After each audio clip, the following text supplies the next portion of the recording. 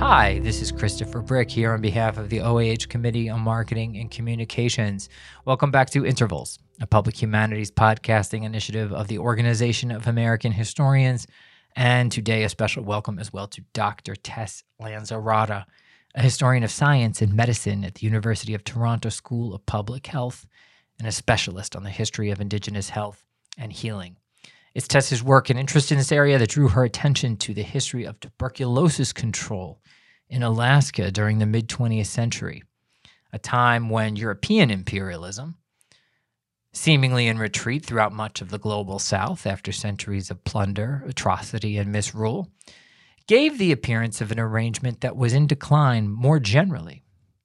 Nowhere, though, is colony collapse evident in the place that we encounter in Tess's talk, which tracks Alaska's mid-century transformation from a non-contiguous territory at the U.S. periphery into a frontline staging ground of the early Cold War, the 49th American state, and the coveted object of resource extractors in industry and government alike.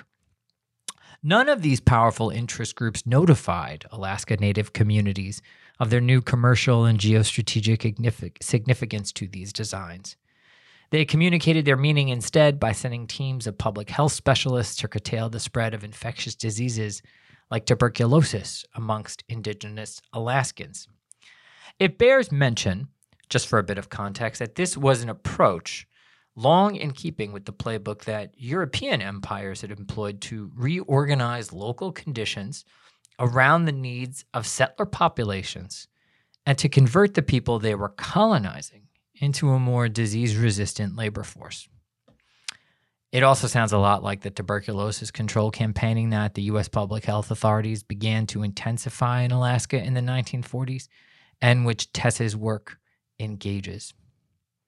That the United States bears responsibility for a great deal of atrocity against Native and Indigenous peoples throughout the Americas is inseparable from its history as a settler colonial successor state.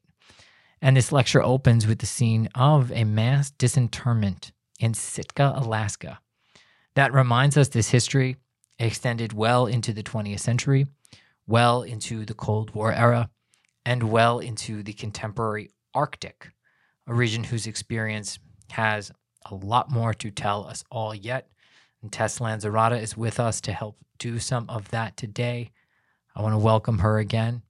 This is Tess Lanzarotto, a lab at the top of the world, tuberculosis control and settler colonialism in Cold War Alaska. In April 1946, a bacteriologist named Susan Meredith wove her way through the crowds at Lake Union Shipyard in Seattle, Washington, while she searched for her new employer. Meredith had some apprehension about the journey she was about to undertake. She'd be sailing north to Juneau, and from there would travel the coastline of Alaska to track an unfolding tuberculosis epidemic. During World War II, Meredith had joined the workforce, like many other American women. She'd first worked at a military laboratory and then at a Seattle hospital, jobs she found necessary but routine. As the war came to a close, many women, even those with extensive education and experience, faced enormous pressure to leave their jobs and return to domestic life. Meredith, for her part, wasn't prepared to do that. She would later recall that as a child, she'd contracted polio and had spent several months immobilized in plaster casts. To pass the time, she'd read adventure novels and fantasized about a future as a cowgirl or a sailor. She'd wanted to do something out of the ordinary with her life. And so, when the war ended, she wrote to the Department of Health in the Alaska Territory to ask whether any coastal villages were interested in hiring a bacteriologist. A few weeks later, she received a response informing her that while there were no job openings in villages, there was a position available on a mobile clinic on a boat called the Hygiene. They were looking for someone to serve as both a bacteriologist and an X-ray technician. At the time, Meredith had no idea how to operate an X-ray machine, but she was confident that she'd be a quick study, and she enthusiastically accepted the job. On board, she would encounter a number of other women in similar situations. Doctors, nurses, and lab technicians who saw traveling to Alaska as an opportunity for both meaningful employment and adventure. At the time, the Alaska Territory loomed large in the American imagination as a final iteration of the myth of the frontier. As one of Meredith's colleagues would put it, Alaska is the last frontier. It offers many opportunities to those who would pioneer. It is a strange land of contrasts, modern and primitive. This idea that one could at once experience primitive conditions and participate in the creation of modernity has always been at the very core of the idea of the American frontier. But the myth of the frontier has also fundamentally functioned to gloss over the violent realities of American territorial expansion and settler colonialism. As much as the effort to combat tuberculosis in the Alaska Territory was a humanitarian endeavor, it was also a colonial project accompanied by a vision of Alaska's future that included militarization, white settlement, and the development of extractive natural resource industries. Colonial officials also assumed that, as the American presence in Alaska grew, Alaska Native peoples would assimilate into mainstream American society. The approach to combating the tuberculosis epidemic reflected these assumptions. The tuberculosis program, in its various iterations, was also shaped by the idea that health crises in Indigenous communities offered opportunities to test experimental treatments. As you'll hear, doctors and health researchers viewed Alaska as something of a natural laboratory, a place where the existing health infrastructure was so sparse and the disease burden so heavy that drastic forms of intervention were justified or even necessary. This way of thinking had profound consequences for Alaska Native people. As I'm sure many of us have come to realize over the course of the past year, both the direct consequences of an epidemic and the interventions designed to combat it can be disruptive and can cause physical and emotional suffering. Sometimes, for various reasons, public health directives, now and in the past, have proven difficult or even impossible to follow, especially for society's most vulnerable. The story of Alaska's tuberculosis epidemic is often held up as a public health success story, and in some ways, that's well-deserved. By the 1970s, the death rate from tuberculosis in Alaska was near zero, and the spread of the disease was largely controlled. But I think, and I hope, that this history will reveal that darker stories often lie latent beneath our histories of biomedical progress. So I'm going to begin this story in the 1940s and discuss the first major effort to gather statistics on rates of tuberculosis in the Alaska Territory, and particularly rates of tuberculosis in Alaska Native communities, which were the hardest hit by the disease. The diagnostic process was sometimes disturbing, both for Alaska Native individuals and for the clinical staff, the doctors, nurses, and lab technicians who were involved. From there, I'll move forward to the 1950s, when hundreds of Alaska Native individuals suffering from tuberculosis were transported from their homes to distant hospitals in Anchorage, Juneau, and Seattle. Then I'll move forward to the 1950s, when hundreds of Alaska Native individuals suffering from tuberculosis were transported from their homes to distant hospitals in Anchorage, Juneau, and Seattle. And then I'll talk about the beginnings of outpatient tuberculosis care in Alaska, and finally, I'll touch upon the legacies of the tuberculosis epidemic. The story of the diagnostic campaign begins with a doctor named C. Earl Albrecht.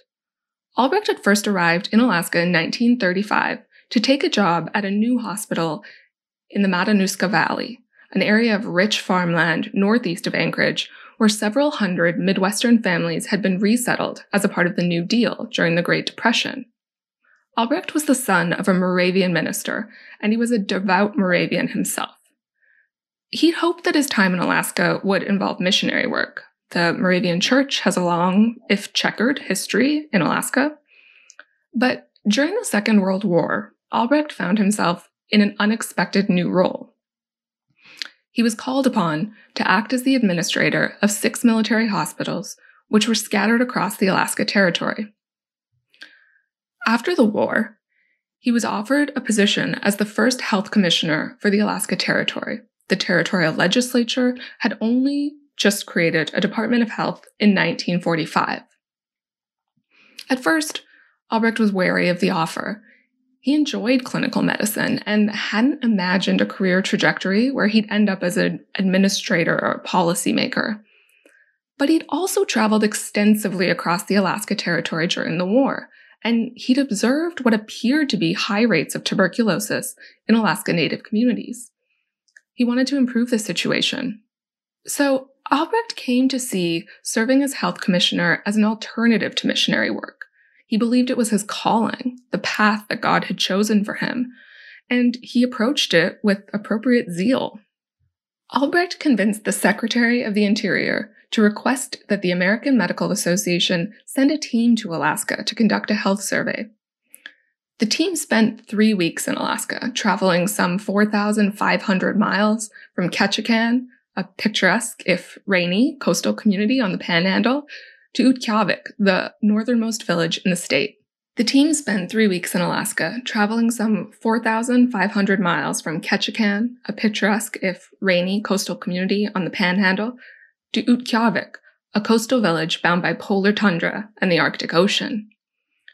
The team was shocked by what they found during their journey.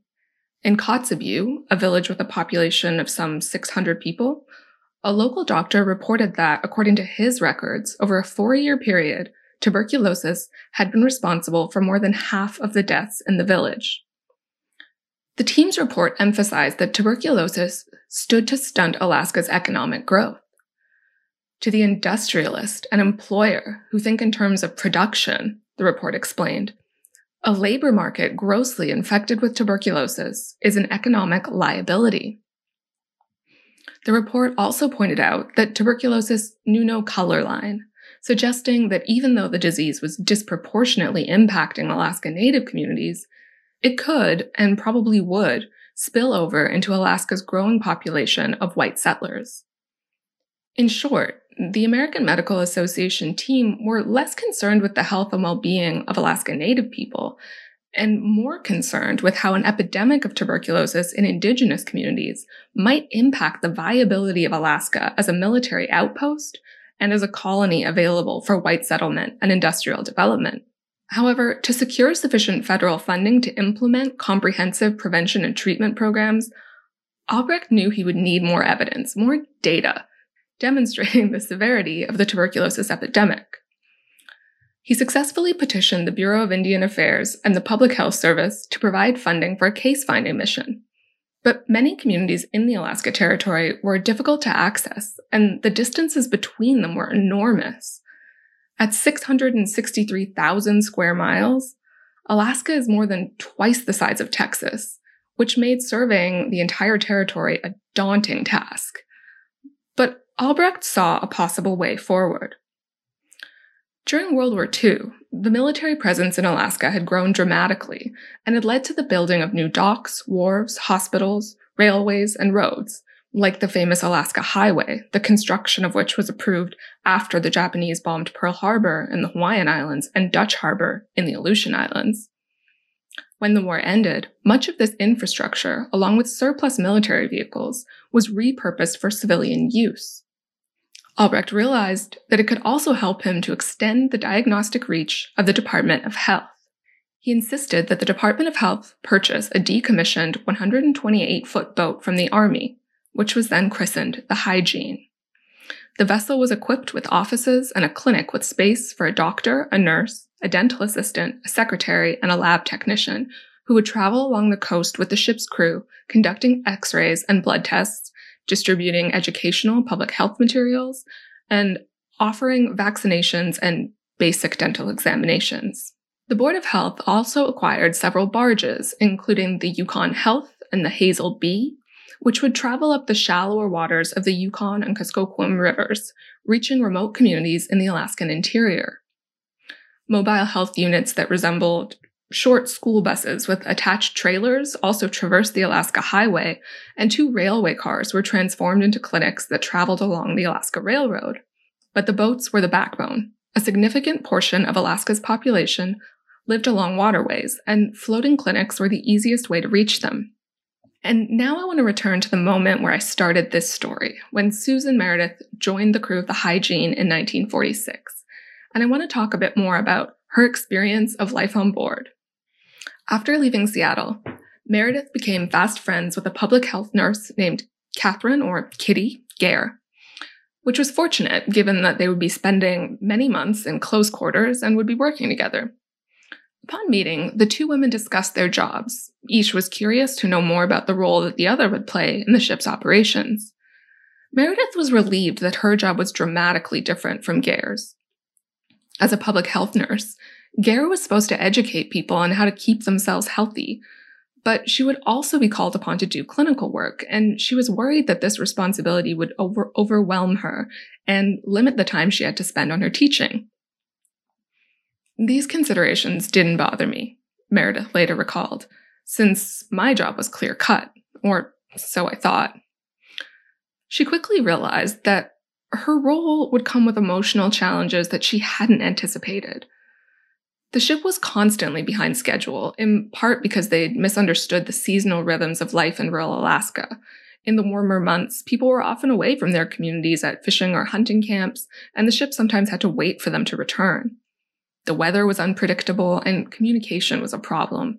Radios were sometimes unreliable, and it wasn't uncommon for the hygiene to dock and realize that a community hadn't been warned of their arrival, which meant that the diagnostic process could be chaotic, disorganized, and rushed. Meredith also realized that their presence was a source of considerable anxiety for Alaska Native people. Meredith began to have doubts about the value of their work. She wrote a letter to her mother a few months into her voyage, expressing her growing ambivalence. "We've had a busy, interesting, yet for me discouraging month," she wrote. "I'm having a hard time with my feelings about what we're doing. I know it has to be done, but I feel like a machine. The people flow through the clinic, and my only contact is to tell them, or the interpreter, take a deep breath and hold it. Then I punch the button. My only other contact is when I draw blood from their veins, and they're scared to death."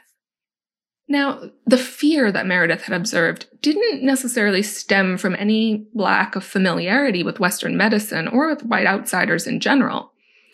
Of course, Alaska Native communities had their own healers who treated illnesses, including tuberculosis, according to their own healing systems and with medicines made from local ingredients.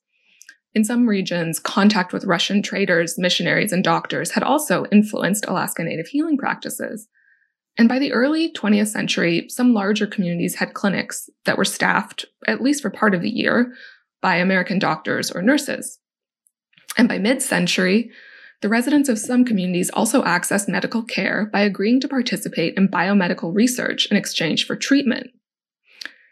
Even in fairly remote communities then, many Alaska Native people had come to expect that the arrival of white doctors signaled an opportunity to have their ailments treated. But in the context of tuberculosis diagnostic surveys, where treatment was not being offered, these expectations led to uncomfortable clinical encounters. Meredith's letter to her mother went on to explain, "We're gathering lots of information, but the discouraging part is to tell these infected people, yes, you're very ill, but we can't do anything for you now. I have the feeling they're expecting much more than being told to rest and stay away from other people. There are simply no beds to put them in." Meredith recalled that people willingly submitted to x-rays and blood tests, but if the test confirmed that they had tuberculosis, then they were simply given a lecture on isolation techniques, on diet, and bed rest, and left to wonder whether a hospital bed would ever become available for them. Most Alaska Native communities were small and tightly knit. Homes housed entire families who lived together in close quarters. They relied on physically taxing subsistence activities like hunting, fishing, whaling, trapping, and gathering fruits and vegetables for food. And the processes of preserving food to last through the long winter months could also be labor-intensive. So for many, isolation and prolonged bed rest were simply not feasible. In some villages, nearly 20% of the population tested positive for tuberculosis. In such cases, it was impossible to imagine that those with tuberculosis could stop contributing to community life, even if their health was steadily declining. In fact, in one of her reports, the doctor on board the Hygiene declared isolation to be an impossible goal and insisted that the epidemic would only be stopped when all active cases could be hospitalized. By 1949, there were nearly 135,000 people living in Alaska, and there were nearly 6,000 cases of tuberculosis listed on the register, but there were less than 500 hospital beds, and tuberculosis remained the leading cause of death. But tuberculosis wasn't the only health condition that the hygiene encountered, nor was it the only one that confounded the crew's efforts to provide assistance. For example, the hygiene was outfitted with an audiometer to perform hearing tests, but the ship's motor was too loud to use it on board, so it had to be carried ashore. Lugging its 40 pounds over slippery seaweed on rocky beaches, Meredith remembered, was an acrobatic feat. She recalled one older man whose face had lit up when he heard the sounds coming through the audiometer. He told her that he wished there was a machine that could help him hear that way all the time, but there were no hearing aids available in the Alaska Territory. It was hard to explain to people in outlying villages, Meredith wrote, that a solution to their problem was only feasible if we could demonstrate that enough cases were present to make it financially worthwhile to treat them. Having to acknowledge that they didn't have the resources to address curable health issues was, as Meredith put it, discouraging. The hygiene often returned to the same villages year after year to follow up on diagnoses and see whether patients were improving. But increasingly, the staff noticed that they were treated coolly. The residents of Alaska Native communities were more reluctant to submit to X-rays and began to openly question the usefulness of the case-finding mission. In 1948, the hygiene arrived in a village on the Aleutian Islands, a place it had first visited 2 years ago. According to the doctor's report, none of the tuberculosis patients in the village had been hospitalized. Instead, the doctor noticed that all the cases had advanced, and many new ones had appeared. The community, which the doctor had felt was flourishing 2 years earlier, had become economically insecure, and the doctor noted many of the residents were drinking heavily. Naomi Fox, a nurse who served on a mobile health unit that traveled along the Alaska Highway, expressed a similar set of concerns and frustrations. Communities were alerted of Fox's imminent arrival, either through a radio transmission called Tundra Topics, or by word of mouth, and clinics were set up in schools, roadhouses, or private homes. The area Fox served was mostly populated by Athabascan-speaking people living in small communities in the Alaskan interior. Some of them would travel nearly 50 miles to receive medical attention from the mobile health unit. Reflecting on her work years later, Fox recalled that much of the time she had felt helpless. She particularly dwelt on the memory of one specific conversation in which she learned that one of her patients had witnessed in just 5 years the population of his village dropped from 25 to 8 as a result of tuberculosis.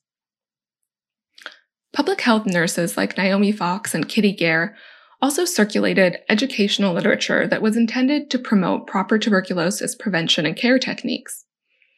One booklet, a 117-page guide called Home Care of the Tuberculous in Alaska, aimed to educate readers on how to care for those who could not be hospitalized. It told the story of Sally Brown, an Alaska Native teenager with tuberculosis, whose family took care of her and made sure she recovered. The story concludes with Sally enrolling in a business course and getting a job as a secretary, again suggesting that public health officials imagined that joining the workforce was the reward for, or even the ultimate goal, of tuberculosis recovery. One can imagine how far removed the storyline in the booklet must have been from the experiences of those suffering from tuberculosis and the experiences of their concerned family members. It's perhaps not entirely surprising, then, that some patients simply ignored or denied their diagnoses. In one community, a nurse ended up in a long argument with a mother and father who insisted that their son, despite displaying symptoms of advanced pulmonary tuberculosis, wasn't sick and didn't need bed rest. Meredith thought that the boy's parents had responded this way because admitting the presence of the disease meant acknowledging that their son had been dealt a death sentence. As they left, Meredith remembered feeling depressed about the situation. The case-finding mission was clearly disrupting community life in ways that the medical staff hadn't anticipated, especially Meredith, who had left Juneau so optimistic about her seemingly straightforward job. Some patients hoped for eventual hospitalization because it seemed to offer better prospects for healing. In fact, in one community near the tip of the Katmai Peninsula, Gare learned that a local man had set off with his family for the tuberculosis hospital in Seward, more than 500 miles away, because he was determined to convince the hospital staff to admit him. A local teacher told the staff of the hygiene that after the ship had departed the previous year, the villagers had besieged them with questions about the forthcoming hospitalization, which never came. But others still feared hospitalization, knowing full well that it would mean a lengthy separation from their families and communities, and that it came with the very real possibility of dying alone and far from home. Regardless, there simply weren't enough hospital beds in Alaska. But Meredith hoped that the work she was doing would help to rectify that.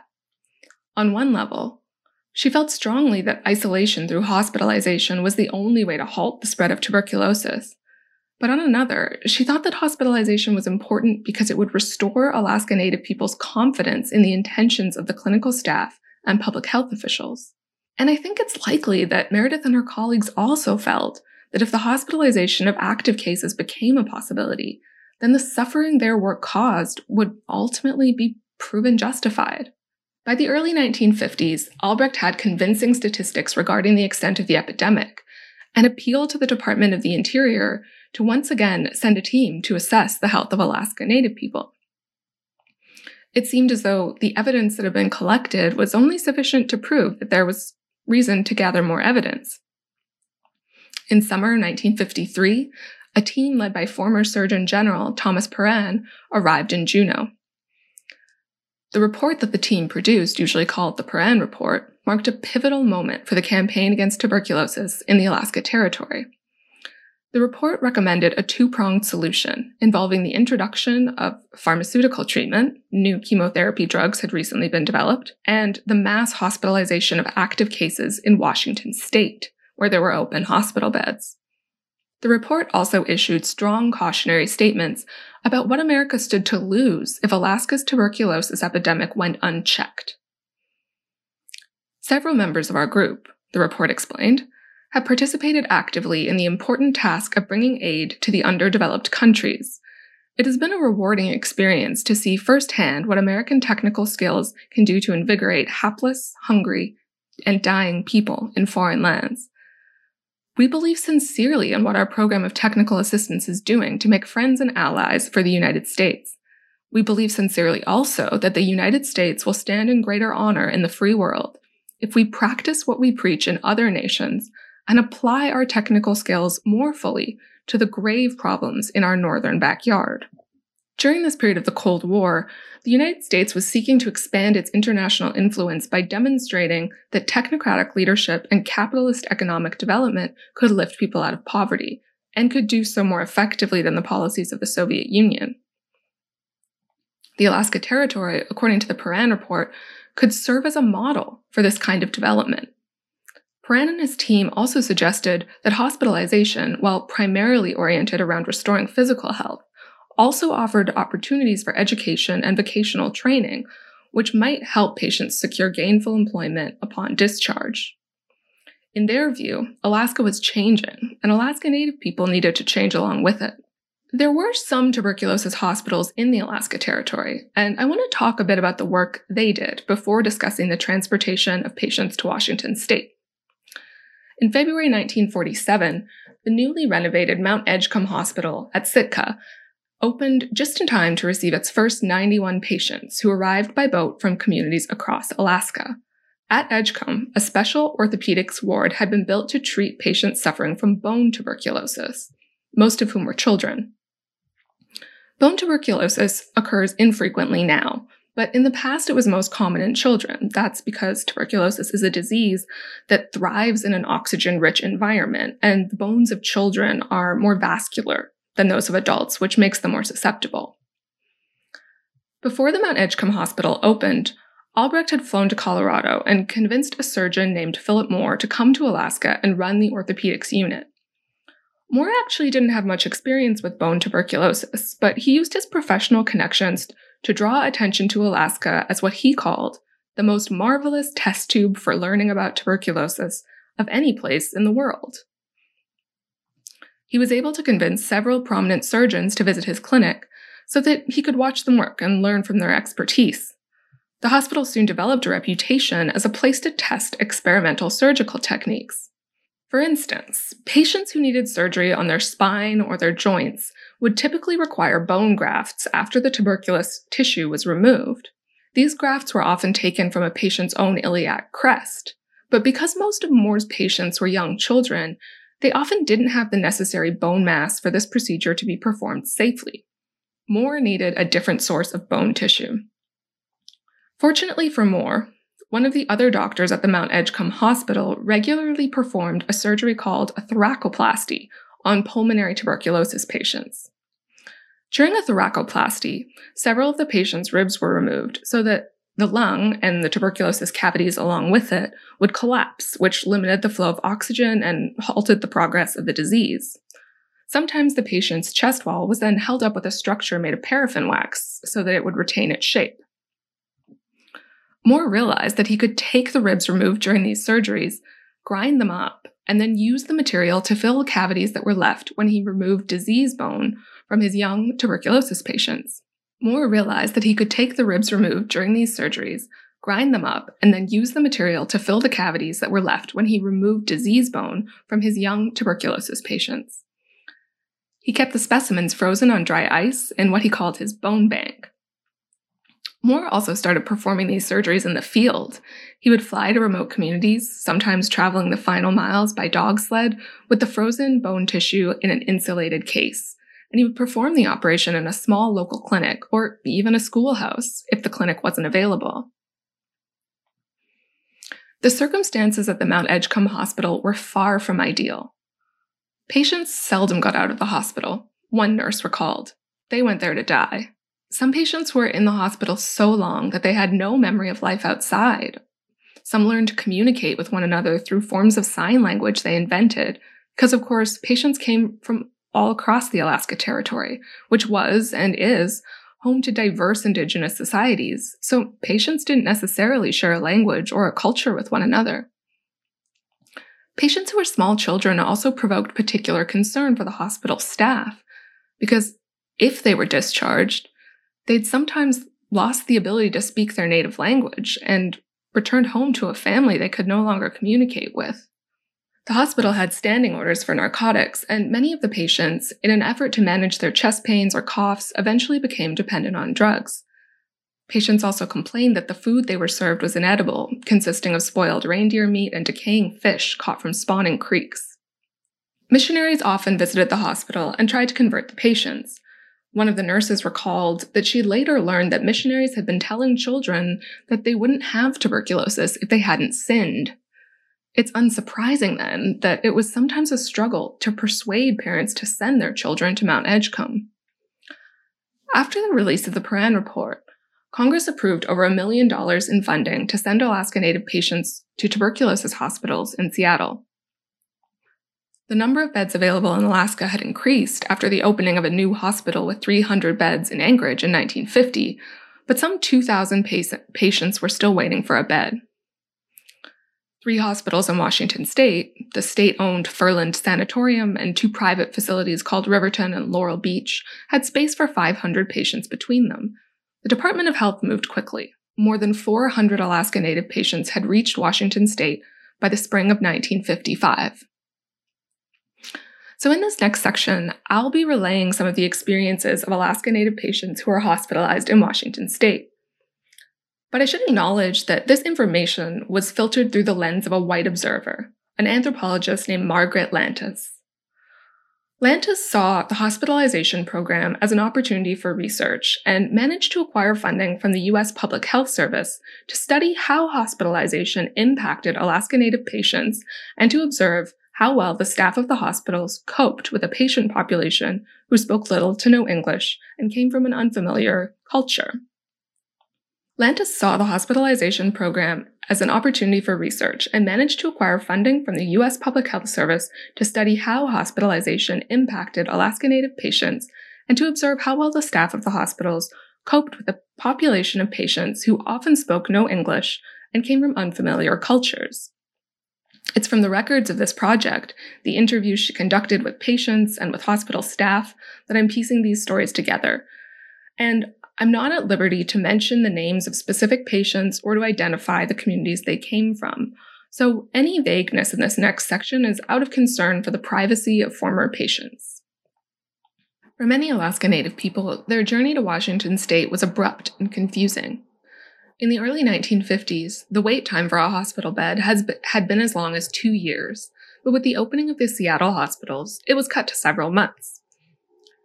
The stretch of waiting time had been frustrating, but it had also given hospital staff ample time to send letters to regional nurses who would then inform patients that they'd been moved up the priority list. Once the process began to move more quickly, many patients had little warning of their departure and only had enough time to gather some essentials before boarding a plane, often for the first time. It wasn't uncommon for patients to leave without saying goodbye to their families, and they often didn't know whether their final destination was Sitka, Anchorage, or Seattle until the plane landed. Patients' destinations were, at least to some degree, medically determined. At the hospital in Anchorage, one surgeon confided to Lantis, saying, "Of course, we keep the most interesting surgical cases here. That's human nature." Then he regretted his candor and asked Lantis not to tell anyone at the Seattle hospitals what he'd said. Whether she kept this promise or not, she did record the conversation in her notes. Patients tried to influence the process as much as they could by asking to be hospitalized in the same place as their family members, and they were left bitterly disappointed when these requests weren't granted. Anxiety surrounding hospital placement affected both patients and their families. For instance, a 5-year-old girl from an Arctic coastal village arrived at the Furlan Sanatorium in August 1955. Anxiety surrounding hospital placement affected both patients and their families. For instance, a 5-year-old girl from an Arctic coastal village arrived at the Furlan Sanatorium in August of 1955. The nurses wrote to her parents informing them of her safe arrival and offering them information about the other children she shared a ward with. The girl's parents quickly wrote back. They'd been told she was in Anchorage, and they repeatedly contacted the Anchorage hospital asking for information about their daughter, but they'd never received a response. They'd been terribly worried, unable to locate or contact their young, sick child. They expressed gratitude to the Furlan nurses and asked if their daughter wanted anything or if her condition had improved. They also asked how she had arrived in Seattle. They didn't know whether she traveled by plane or by train, and they expressed that they were shocked to hear that she was so far away. Their final request was a photograph of their daughter. In another instance, Lantis met with a couple who'd been in the hospital for nearly a year and a half. Hearing that they'd been cleared for discharge, Lantis asked the female patient what she was looking forward to doing when she returned home. The patient responded simply that she would take care of her family. It was quite common for children to be put into foster care while their parents were in hospital, and some parents returned to learn that their children had been sent to boarding schools in their absence. Perhaps overwhelmed by her desire to return to her family before any such actions were taken, the patient began to cry, and she told Lantis that white people had promised her and her husband that they could go home last December, but hadn't discharged them, and she was afraid that there would be a second disappointment. This struck a chord with Lantis. Just a few months earlier, she'd learned of a patient in Anchorage whose return home had been delayed because the hospital was waiting for breakup. That's the period each spring when the sea ice melts and travel becomes easier. The patient had become discouraged and eventually jumped from a 4th-floor window. Another patient told Lantis that he was worried about returning home. Someone from his village had written to tell him that his entire team of sled dogs had died because there was no one to take care of them, and he wasn't sure how he was going to get by without them. At Furlan, the patients were so unhappy with their treatment that they collectively wrote to a local newspaper editor in an effort to expose a guard who had beaten a patient so severely that he hemorrhaged. I am not sure if this letter was ever published. Patients also relayed experiences of racism. Hospital staff regularly criticized their hygiene and their behavior. Some patients struggled to adapt to the regimented routines of daily life in the hospital. They were only allowed a certain amount of time out of bed each day, what was called uptime, It was usually just a few hours, and hospital staff tended to interpret any resistance on the part of patients as a sign of their lack of discipline. One woman told Lantis that she and a group of her fellow patients had been up late one night talking and laughing, and a nurse had come by and told them to shut up because they sounded like a pack of dogs. This insult was a particularly offensive one. Until the end of World War II, segregation had been legal in Alaska, and business owners in cities had hung signs that read, "No natives" and "No dogs." It's very likely that some of the Alaska Native patients had seen such signs.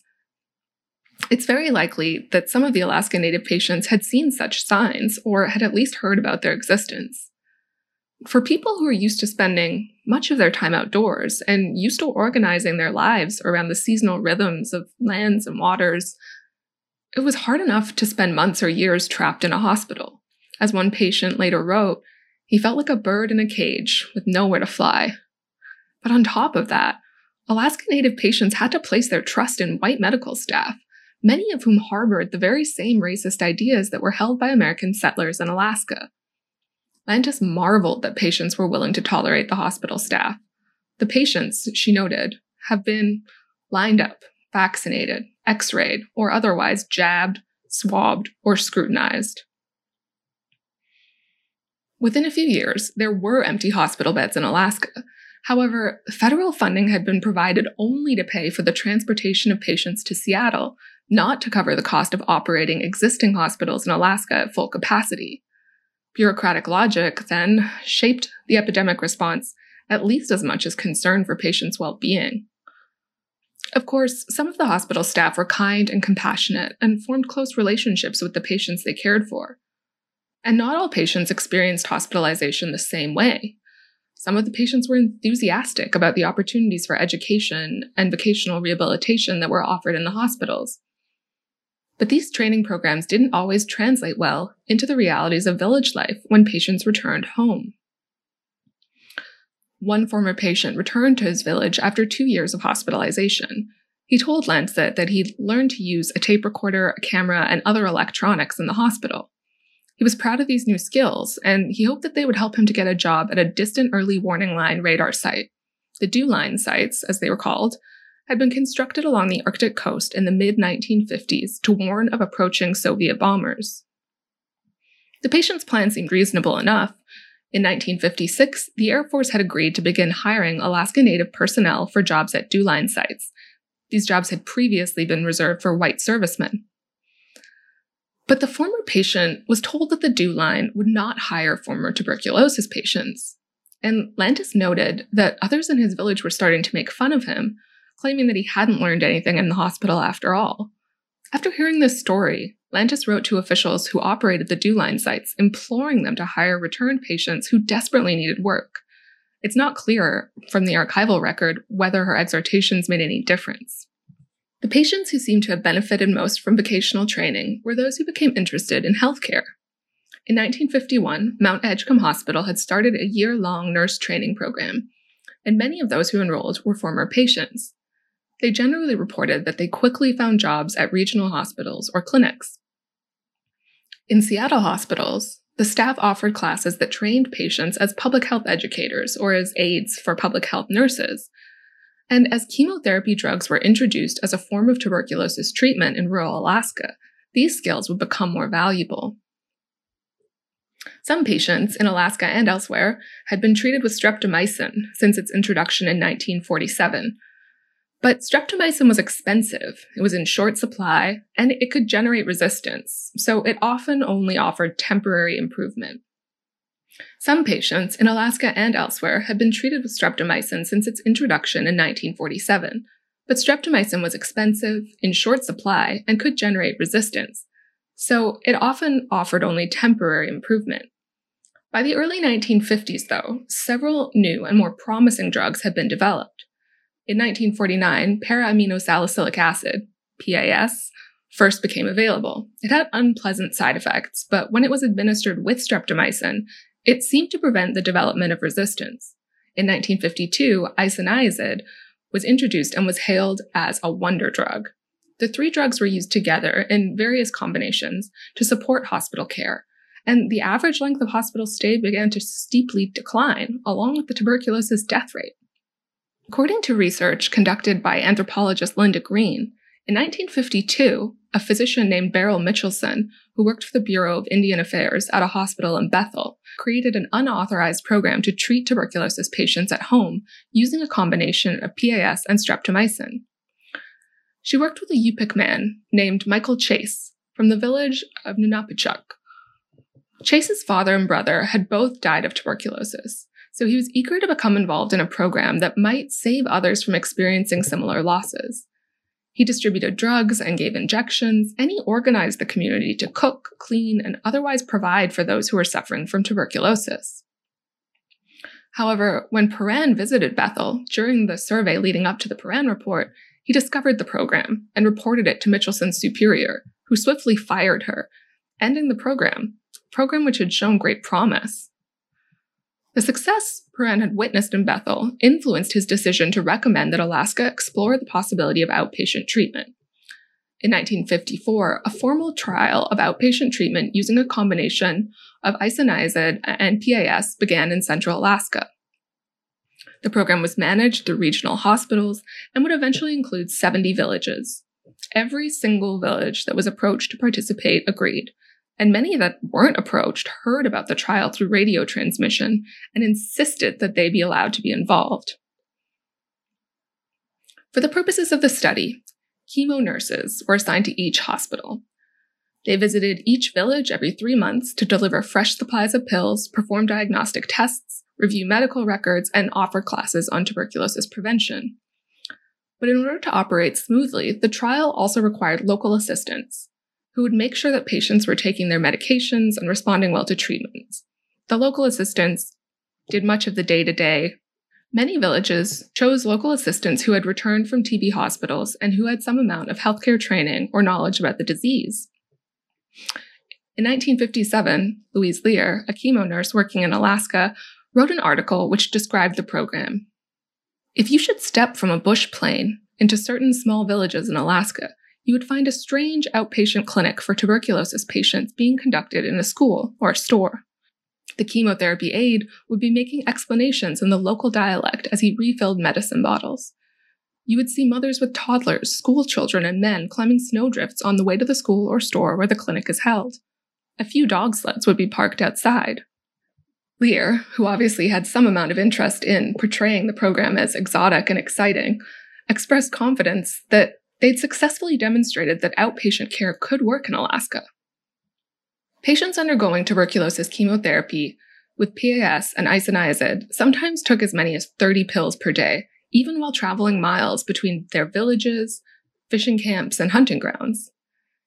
In fact, part of the argument against implementing outpatient care at an earlier stage of the epidemic had been racist skepticism on the part of nurses, doctors, and health officials that Alaska Native patients were capable of managing such a complex drug regime. But the results of the program showed that Alaska Native patients were not only capable, but actually extraordinarily diligent, possibly because the threat of hospitalization still loomed so large. In 1962, one of the lead researchers conducting the outpatient chemotherapy trial wrote that the Alaskan experience may interest those who have similar problems and responsibilities bringing public health to peoples of other cultures.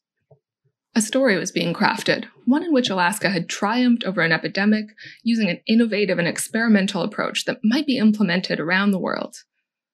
But the story of the epidemic has continued to unfold, revealing less comfortable truths. In 1998, plans were made to expand the Sitka airport, and transportation officials needed to remove a concrete storage bunker, which had been built during World War II, to make way for a new road. Word of these plans traveled through the communities around Sitka and reached Robert Sam, a local Tlingit man. Sam reached out to authorities at the Department of Transportation and told them that the bunker had been used by the staff of the Mount Edgecombe Hospital in the 1940s and the 1950s as a makeshift mausoleum. It held the remains of more than 100 Alaska Native patients who died at the hospital. When Alaska Native families had been unable to pay to have the remains of their deceased relatives returned home, the bodies had been stacked in the bunker. When they heard this news, the surviving family members of patients who died at Mount Edgecombe were outraged. Many families had never been told if, when, or how their relatives had died, or had been assured that they'd been given a proper burial. By July 2000, all but 2 of the sets of remains had been identified. A joint memorial service attended by 300 people, including the friends and family members of former patients, and some of the nurses and doctors who'd worked at the hospital, was held at Sitka. A month after the memorial, Alaska Airlines began returning the sets of remains, each accompanied by a small piece of concrete from the bunker. Ultimately, remains were returned to 67 communities across Alaska, from the coast of the Arctic Ocean to the tip of the Panhandle. Moments like this, I think, remind us to be skeptical of straightforward stories about biomedical progress or public health victories. In this case, such a narrative belies the suffering of Alaska Native people, and in doing so, also fails to recognize the remarkable resilience of communities that were profoundly harmed by the tuberculosis epidemic, and by the public health interventions that were launched in response to it. And just by way of addendum to that, I would add that the lecture and Q&A for this episode were recorded shortly before 2 mass graves of Indigenous children were unearthed on the site of former residential schools in Canada. These so-called residential schools were educational institutions, really in name only. Their real purpose was instead to break Native families apart, to divest Native children of their heritage and culture, and to forcibly socialize them into white Canadian folkways. It's worth keeping all of that context in mind as you listen to this discussion, since much of the conversation and even some of the questions are very much in dialogue with this broader story of anti-Indigenous policy and genocide in the American North. Tess Lanzarato, welcome to the podcast. Thank you. It's great to be here. That word, frontier, is still on Alaska license plates.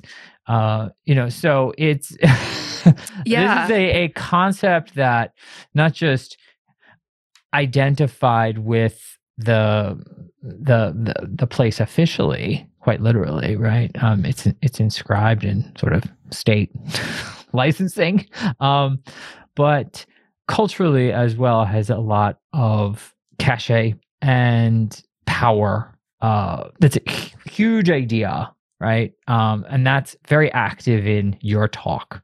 Well, and I think it's really important when, especially, I'm not from Alaska myself, being an outsider writing about Alaska, I think an important first step is to really engage with the kind of imaginaries of the place and to try and get inside the heads of the people who are going there from elsewhere. What is it that they're expecting to find? How are they thinking about their own political purposes? Because Alaska, it's acquired by the United States in 1867. That timing is not a coincidence. The idea of needing to open up new spaces for white settlement and build a new frontier at the end of the Civil War, I mean, it's really significant. About this tuberculosis epidemic that your talk deals with, you say, when the epidemic began, infection rates were so staggering and treatment options so limited that health officials predicted the imminent extinction of Alaska Native peoples.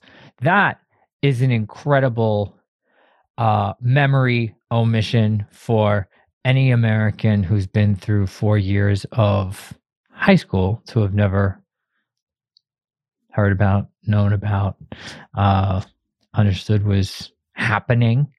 That's staggering. So, is that what drew you to this content, or was it something? Because I mean, there's a lot of real rich content in the story you tell about the discovery of these Alaska Native bodies that have been stashed away in this underground bunker in Sitka, thrown away really because of they went unclaimed. So there's a real problem with how omitted all of these stories are from our understanding of American history. Yeah, and the story about the bunker in some ways, I mean, in some ways, it just feels too on the nose as a metaphor for me of what's sort of buried, what's omitted, what we erase, what we look away from, conveniently forget. I think the probable cause of the kind of lack of general knowledge about these events is there's a sort of multitude of different reasons why not many people have heard about this epidemic. And I think one of them is that, as you say, Alaska and history is not particularly well integrated into the history of the United States. Even for those students who do get some grounding in American Indian or Indigenous history, Alaska Native history is often not very well integrated into those narratives, in part because the political history in Alaska is quite different for Alaska Native people. Their sovereignty takes a very different form. They, for the most part, bypass the reservation era, although there are some reservations in Alaska. And, on another note, and I mean, COVID-19 may change this, I do think that medical history is often seen as this sort of marginal specific thing that's like off over on the side. And there's a tendency not to think about like an epidemic as being the central thing that actually is important for the United States in terms of how they're reckoning with Alaska and with Alaska Native people, and what sets of federal obligations are there.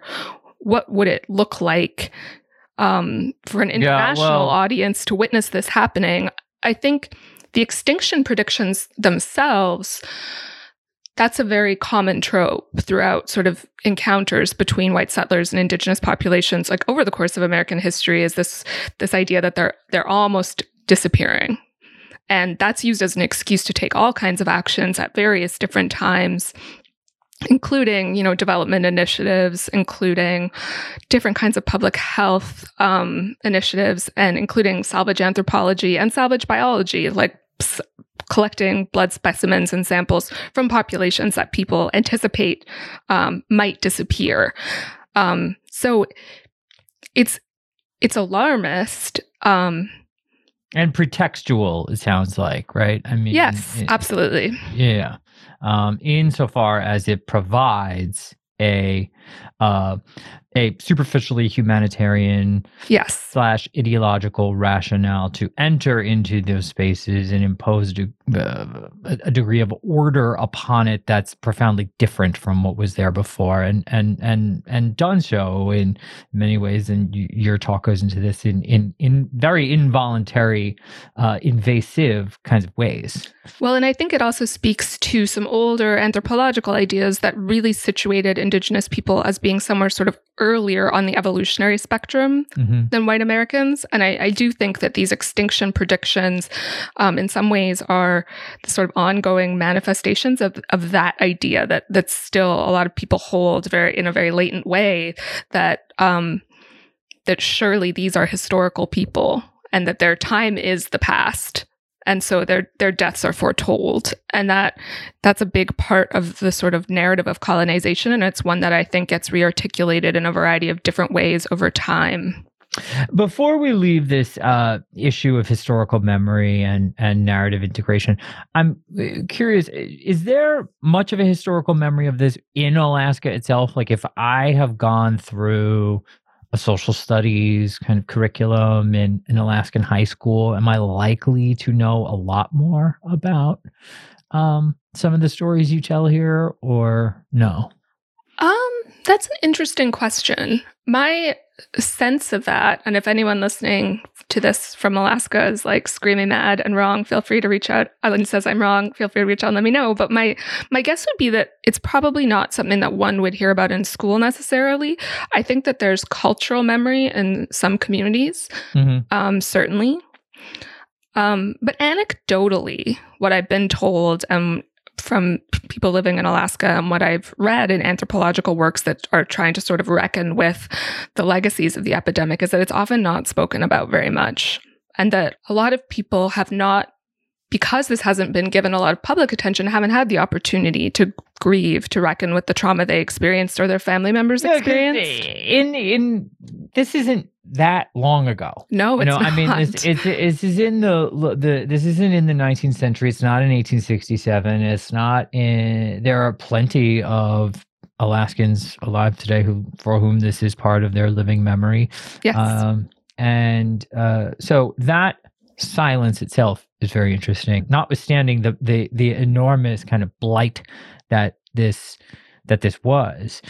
You talked a bit about this colonial relationship because your talk begins, and most of it takes place in a moment where Alaska still has territorial status, and therefore much less capacity to self-govern. So I do want to ask about the statehood question at some point, because I'm curious, after if there was any really dramatic transformational power redistribution that occurs as a consequence of entering you. It doesn't sound like it based on the talk that you gave. So, I mean, yes and no. I'm not an expert political historian, but the drive towards statehood, my understanding of it is largely white settlers who really are pursuing statehood.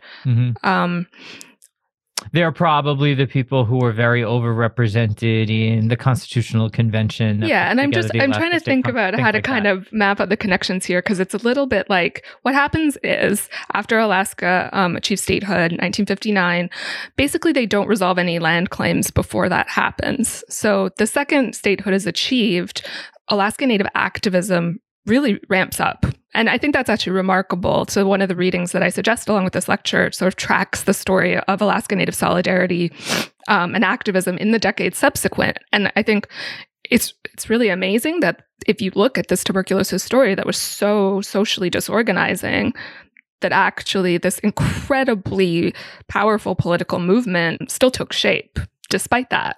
And so what happens is basically Alaska, the state, kind of drags its heels on dealing with any real land claims issues until the Atlantic Richfield Oil Company hits their big payday at Prudhoe Bay. And the state government realized that they're going to have to negotiate land claims if they're going to build a giant pipeline through the entire state of Alaska. I didn't know that until you just told me, but I'm not surprised that had something to do with the redress that was ultimately acquired later was contingent on the development and expansion, elaboration of this resource extraction. Yeah, and economic concerns are sort of central to the shape that Alaska Native sovereignty takes. So what happens is in 1971, they passed the Alaska Native Claims Settlement Act. It's the largest land claim in American history. It leads to sort of a massive redistribution of territory and wealth in the state, but it organizes Alaska Native people into 13 for-profit corporations in which they're shareholders. So their survival as political bodies is really tied to ongoing economic success and really therefore to these extractive industries. And that, I mean, it's an enormously complicated story and it plays out in all kinds of really complicated ways. And in some ways, I think, is a sort of still unfinished project. There are still questions about tribal sovereignty and what that means in an Alaskan context. What does federal recognition of a tribe mean in a context in which political power for Alaska Native people is condensed into a corporate structure? This plays out for healthcare, and we can sort of tie this back in later, but just quickly, what ends up happening gradually over time is that Alaska Native corporations start non-for-profit branches that basically are charged with health and social services in their respective regions. And that's a possibility in part because of the 1975 Indian Self-Determination and Education Assistance Act. So these tribal health corporations that are not linked to what we would think of as tribal authority in the sort of lower 48 sense. They're actually they're linked to the corporate governance structure. Sense, I like that modifier used, because in the lower 48 sense, we tend to think of tribal sovereignty as analogous to a kind of a foreign country, you know. So these are like the nonprofit branches of for-profit corporations. They do sort of health and social services, and they contract with the Indian Health Service, but they're independently run by Alaska Native corporations. And they come to inherit this model of outpatient care that I'm actually talking a little bit about towards the end of this talk, that through grants, through the Office of Economic Opportunity and various other bodies, they're able to sort of slowly start working on these kind of community health aid, outpatient care healthcare programs that they come to administer. And a part of the origin story of those programs is in this tuberculosis outpatient care model that's developed. I appreciate you pulling all this together because there are so many prongs to what is going on in your talk, right? Because it starts off April 1946. We have Susan Meredith, this bacteriologist, but there's also a militarism kind of component. She had been in the military, this bacteriologist, right? And she's going up there to engage in public health work that has a kind of quasi-military aspect to it, right? There is a way in which I think the public health mission, it's using this older military infrastructure that exists, and in some ways is embodying both this militarism, this idea, the sense of sort of building up Alaska's defenses and making sure it can be a defense post. Right. And part of that is extending this kind of diagnostic reach.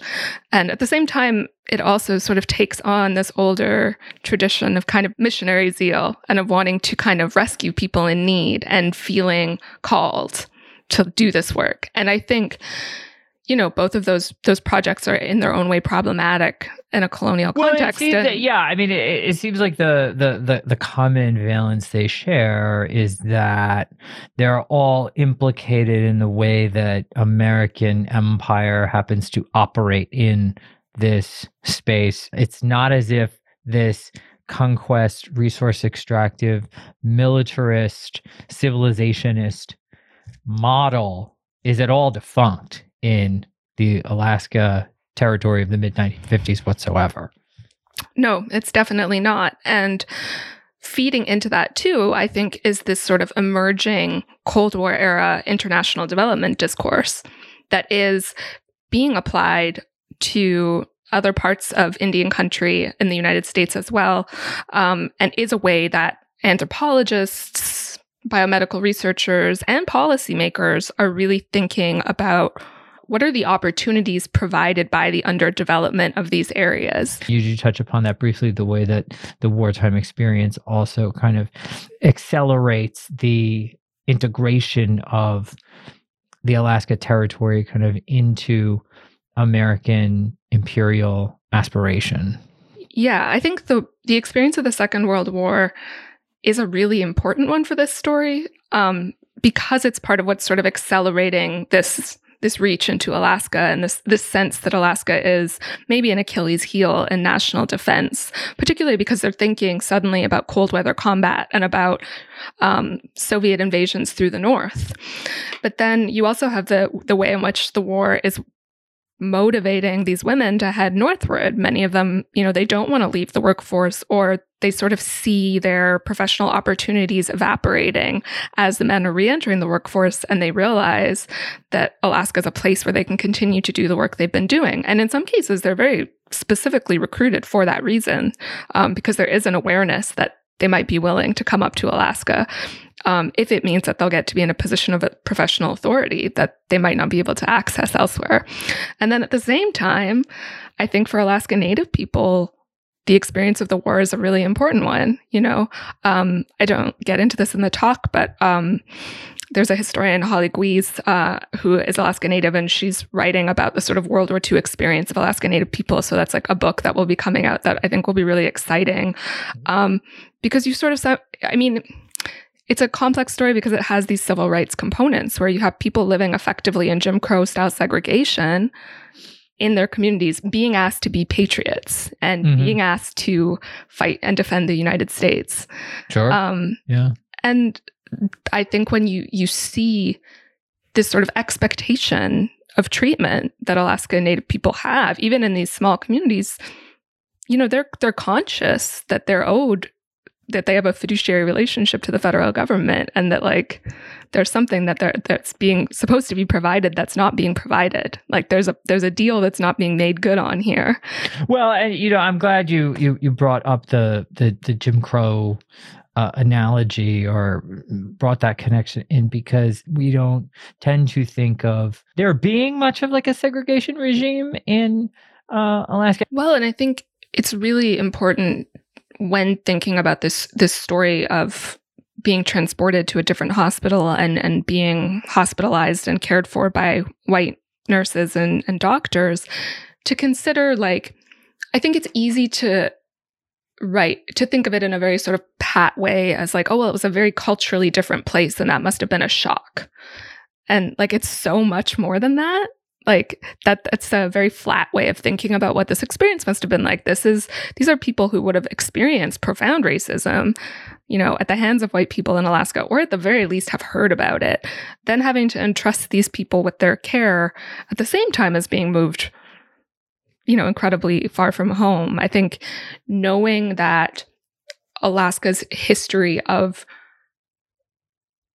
racism is that profound and distinct is important for understanding like what relations between these groups of people might have been like, and not that they necessarily were contentious always on an individual level.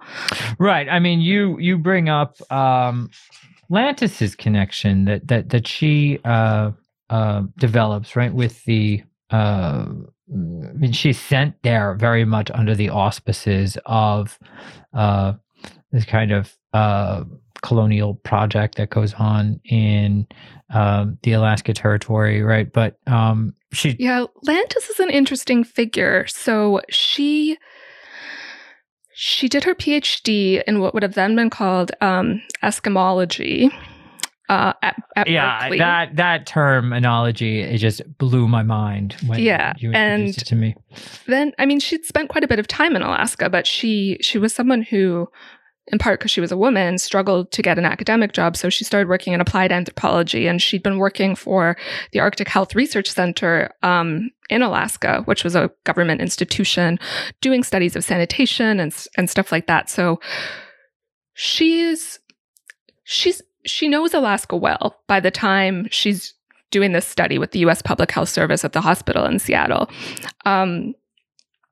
She's a bit of an enigmatic figure, at least in my encounters with her, because I spend a lot of time trying to sort out what kind of person she was and how she felt about the work that she was doing. Mm-hmm. Because she does display a great deal of compassion for Alaska Native people, and she does try to act as an advocate for the patients in the hospital insofar as she can. And she's really resistant to what she feels is a pressure to essentialize cultural difference to offer things like classes on Alaska Native culture, insofar as Alaska Native culture is a thing that exists, because obviously there's like an incredibly diverse range of cultures within Alaska.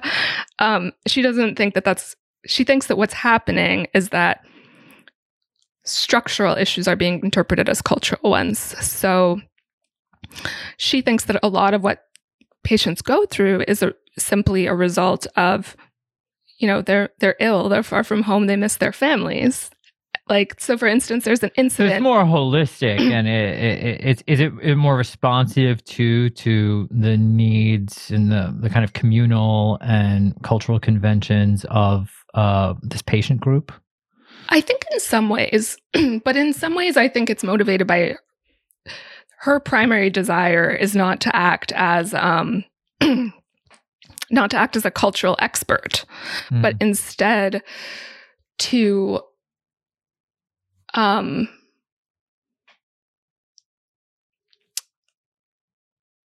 find ways to understand what's general and what's human about this experience of being in the hospital. So there's an incident in which a patient is sort of asked how they got tuberculosis, and they tell her a sort of story about sin and misbehavior, and they sort of refuse to acknowledge that they must have gotten tuberculosis from a family member, someone who shared their home with them. And Lantis writes in her notes that she thinks the hospital staff have been recording incidents like this and saying Alaska Native people don't understand how infectious disease works. Like they don't understand their diagnosis. And she says, I don't think it is that. I think they don't want to admit to themselves, they don't want to blame their family members for their illness because they're lonely and they're far from home, and they don't want to think about their family members in those terms. And I think that that's really exemplary of the way that she thinks. It seems like she tends to resist this sort of straightforward use of cultural, like the sort of assumption that cultural difference is the explanation for everything. And instead is much more willing to record instances of racism and to suggest in her own notes that the behavior of Alaska Native people within the hospital, their resistance to certain things, has a lot to do with the fact that they're not being treated very well by the staff. What you talked about her notes, and I wanted to ask you about sources as well, because one of the challenges that I've heard a number of this whole series is drawing from the incredible expertise of the historians who work in this area, public health, epidemic disease. And one of the big challenges is that a lot of these sources are protected, privileged, excluded from review by a very, very serious, very, very restrictive privacy regime. So how do you manage that? How do you overcome those hurdles, and what have you found works? So yeah, it's tricky. The sources that I use, I mean, there's a diverse range. A lot of the women who were on these sort of public health boats, the nurses and technicians, kept diaries or wrote letters that they then donated to archives. So both the Alaska State Library and the Alaska State Archives have a lot of holdings to do with this tuberculosis campaign from the public health side. And the doctors on board ship also sent regular reports back to the Board of Health about what they were witnessing. So the source, but in terms, sorry. Yeah, no. I mean, I was just gonna, pick back up on that. I know with respect to Lantis, you mentioned the archival collections pertaining to her work at Seattle hospitals too. Is that correct? So yeah, the way that I'm able to get more into the kind of patient experience in the hospital, and I mean, it's absolutely mediated through Margaret Lantis. So her papers are in the archives and special collections at the University of Kentucky in Lexington, which is where she finished her career. And that collection opened up while I was in grad school, so I didn't know what would be in it. So I took a little road trip to Kentucky to find out.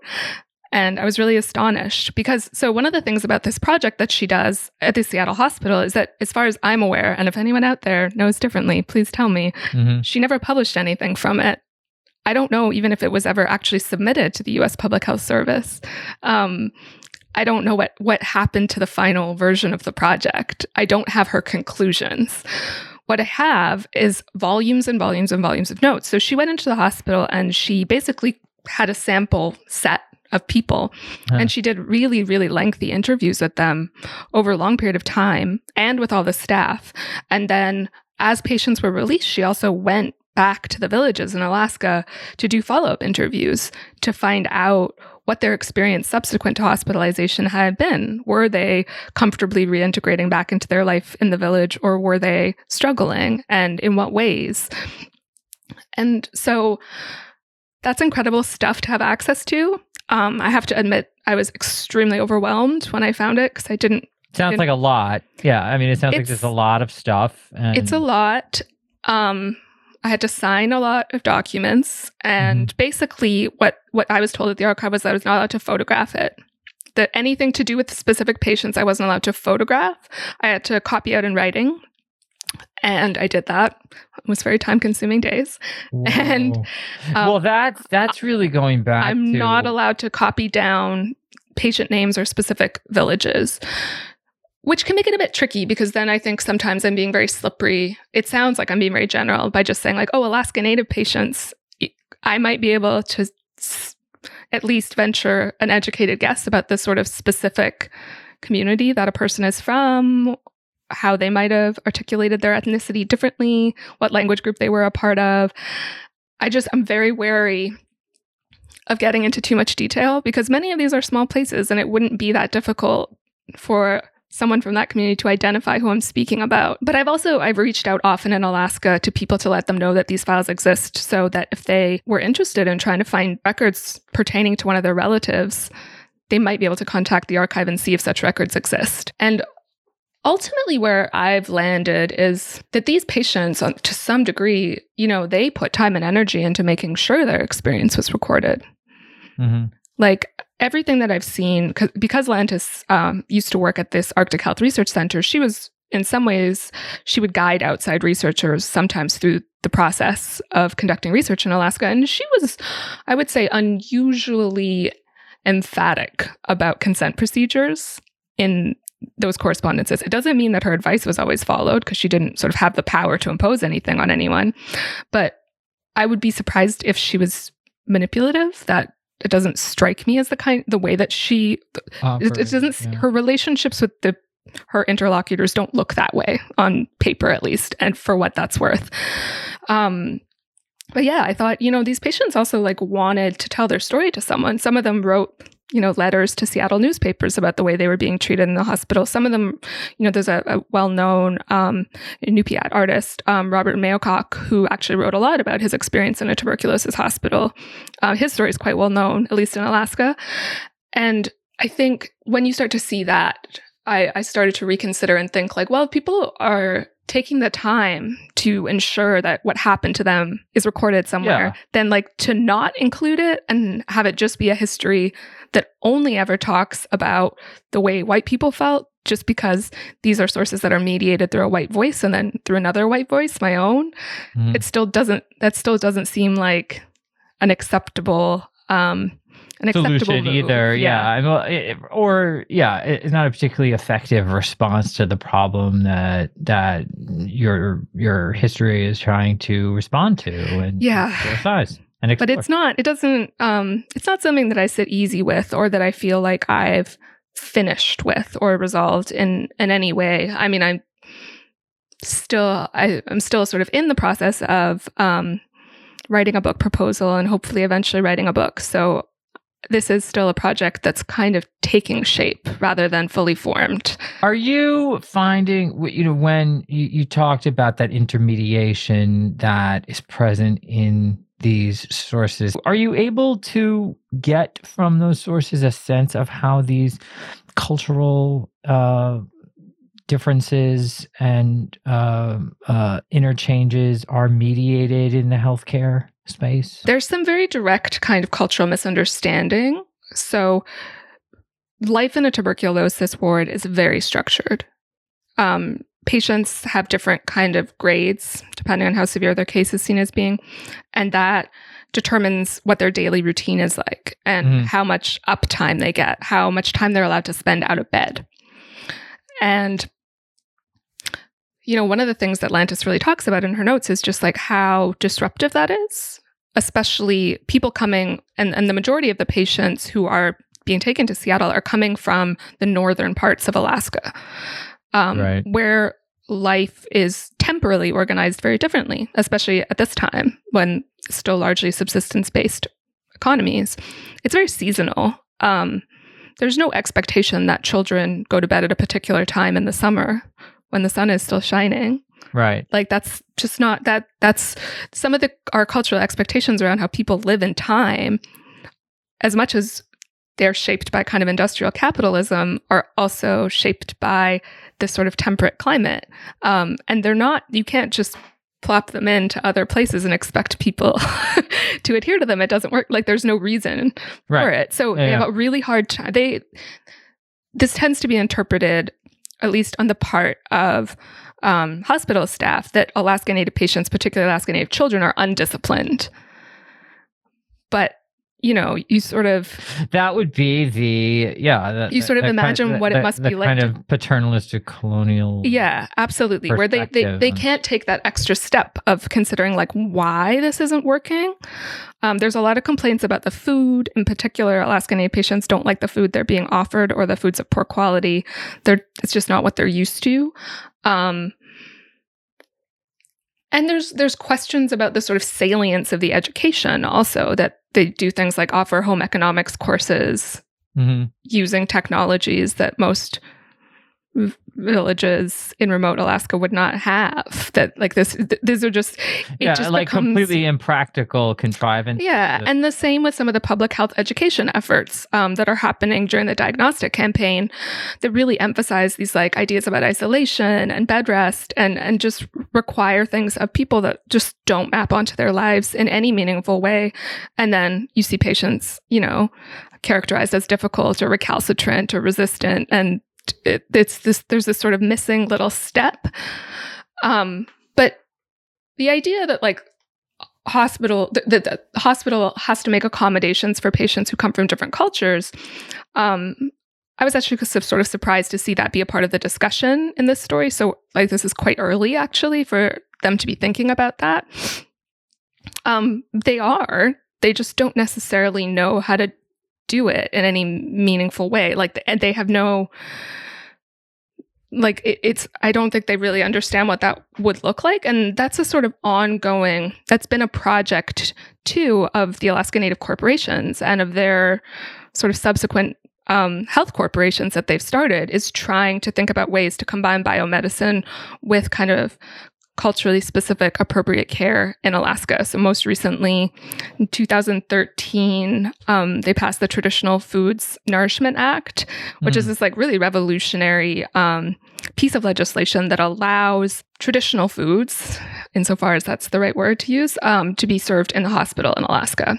And that means that people donate part of their hunt, so seal or moose or whale and these or are, whatever. Animal products, they're restricted to, like I couldn't just go hunt a seal if I wanted to do that, or? Well, they're restricted in the sense that like these are not commercialized. This kind of food is not commercialized. It can't be, there's some exceptions, but generally can't be sold. Right. So it has to be donated by hunters from their own catch. And this is usually community-based, redistributed food. Or food that's sort of redistributed at a community level. So now some of it is sent to the hospital, and they've had this program of teaching the hospital staff how to make these more traditional recipes. They're being taught by elders from various communities who come in to say like, okay, this is how you make seal soup, so that patients who are like coming in from this region can have food in the hospital that's familiar to them, and that in their mind, is associated with healing for them. Sure. Yeah. Because it's a gesture towards sort of making the hospital into a space that's responsive to its patients, and that isn't just a one size fits all kind of operation. And treating the whole patient. Yes. Like, yeah.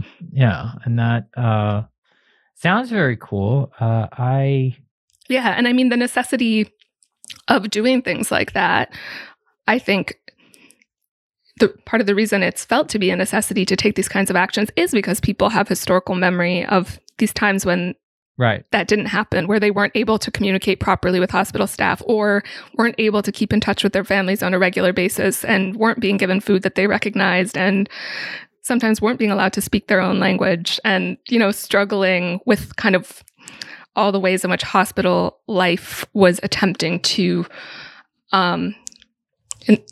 sometimes intentionally and sometimes unintentionally, like sever these community and kinship ties. And to experience that at the same time as you're experiencing an illness is, incredibly traumatic. What do we do with this concept of like biomedical progress? Because so much, I think about the last year, the framing of how this is unfolded is, okay, well, we have a novel pathogen, we have a novel virus, novel coronavirus that's really just disrupted so much and upended just about everything.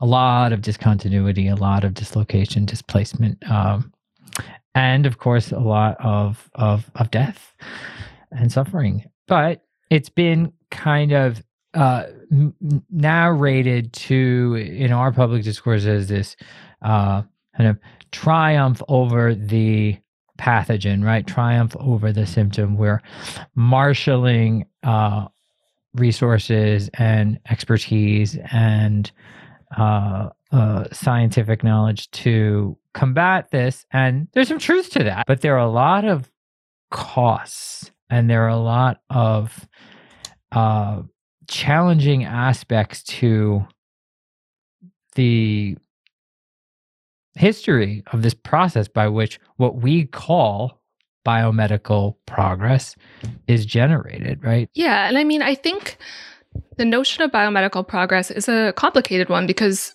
it depends what you look at, right? Like, where do you point your lens? Because if you just look at death rates, this is a story about biomedical progress. This is an epidemic that is arrested, and that is good.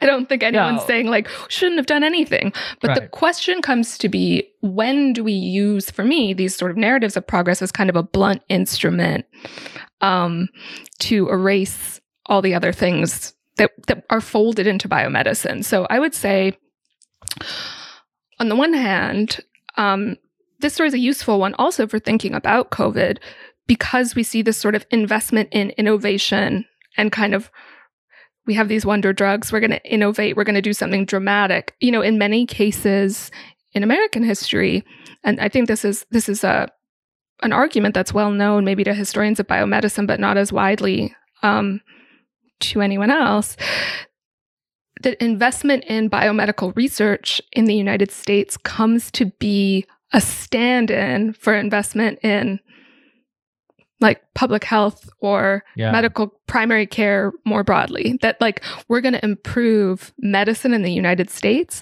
by improving our investment in research and improving the tools we have. And, you know, they got the COVID vaccine incredibly fast. That's a good point. Remarkable. You're right, yeah. But the bureaucracy for delivering it, it's not there. Well, why not? What is, because it's to the extent it ever existed, it's been like dismantled. Healthcare delivery hasn't been a sort of point of substantial intervention, in part because, like, you know, nobody gets bonus points for their creation of successful bureaucracy. Everybody thinks they hate bureaucracy because you only encounter it when it's visible, and when it works well, you don't see it. So it's a hard thing. And a lot of times when you encounter it, I mean, it frustrates intention in some way, shape, or form, right? Because it's designed to do that in many cases. Well, and there's been some degree of what I would call anti-Indigenous racism in Alaska recently, where some people are upset that Alaska Native people are getting the vaccine so fast, that tribal health corporations, who, as we know, have this long history of investing in and innovating in healthcare delivery and primary care and whose goal is to serve their constituents, like to ensure that the shareholders in these corporations are getting this vaccine as fast as possible. Surprise, surprise, like they're doing a great job of that because it is genuinely their primary goal. Yeah. And I think there's a real lesson to be learned about, like, who should we trust to sort of well, it sounds like there's a template that's out there that's working, that and thus is workable. I'm certainly grateful that you made the effort, because you were able to share some of its fruits with me, for which I am grateful, and I know so too our listeners are as well. So thank you, Tess Lanzarotto. Thank you. And that is a wrap. Please join us again next time when Professor Dan Royals will lecture on the history of Black America and the HIV/AIDS epidemic in the United States. We'll catch you then.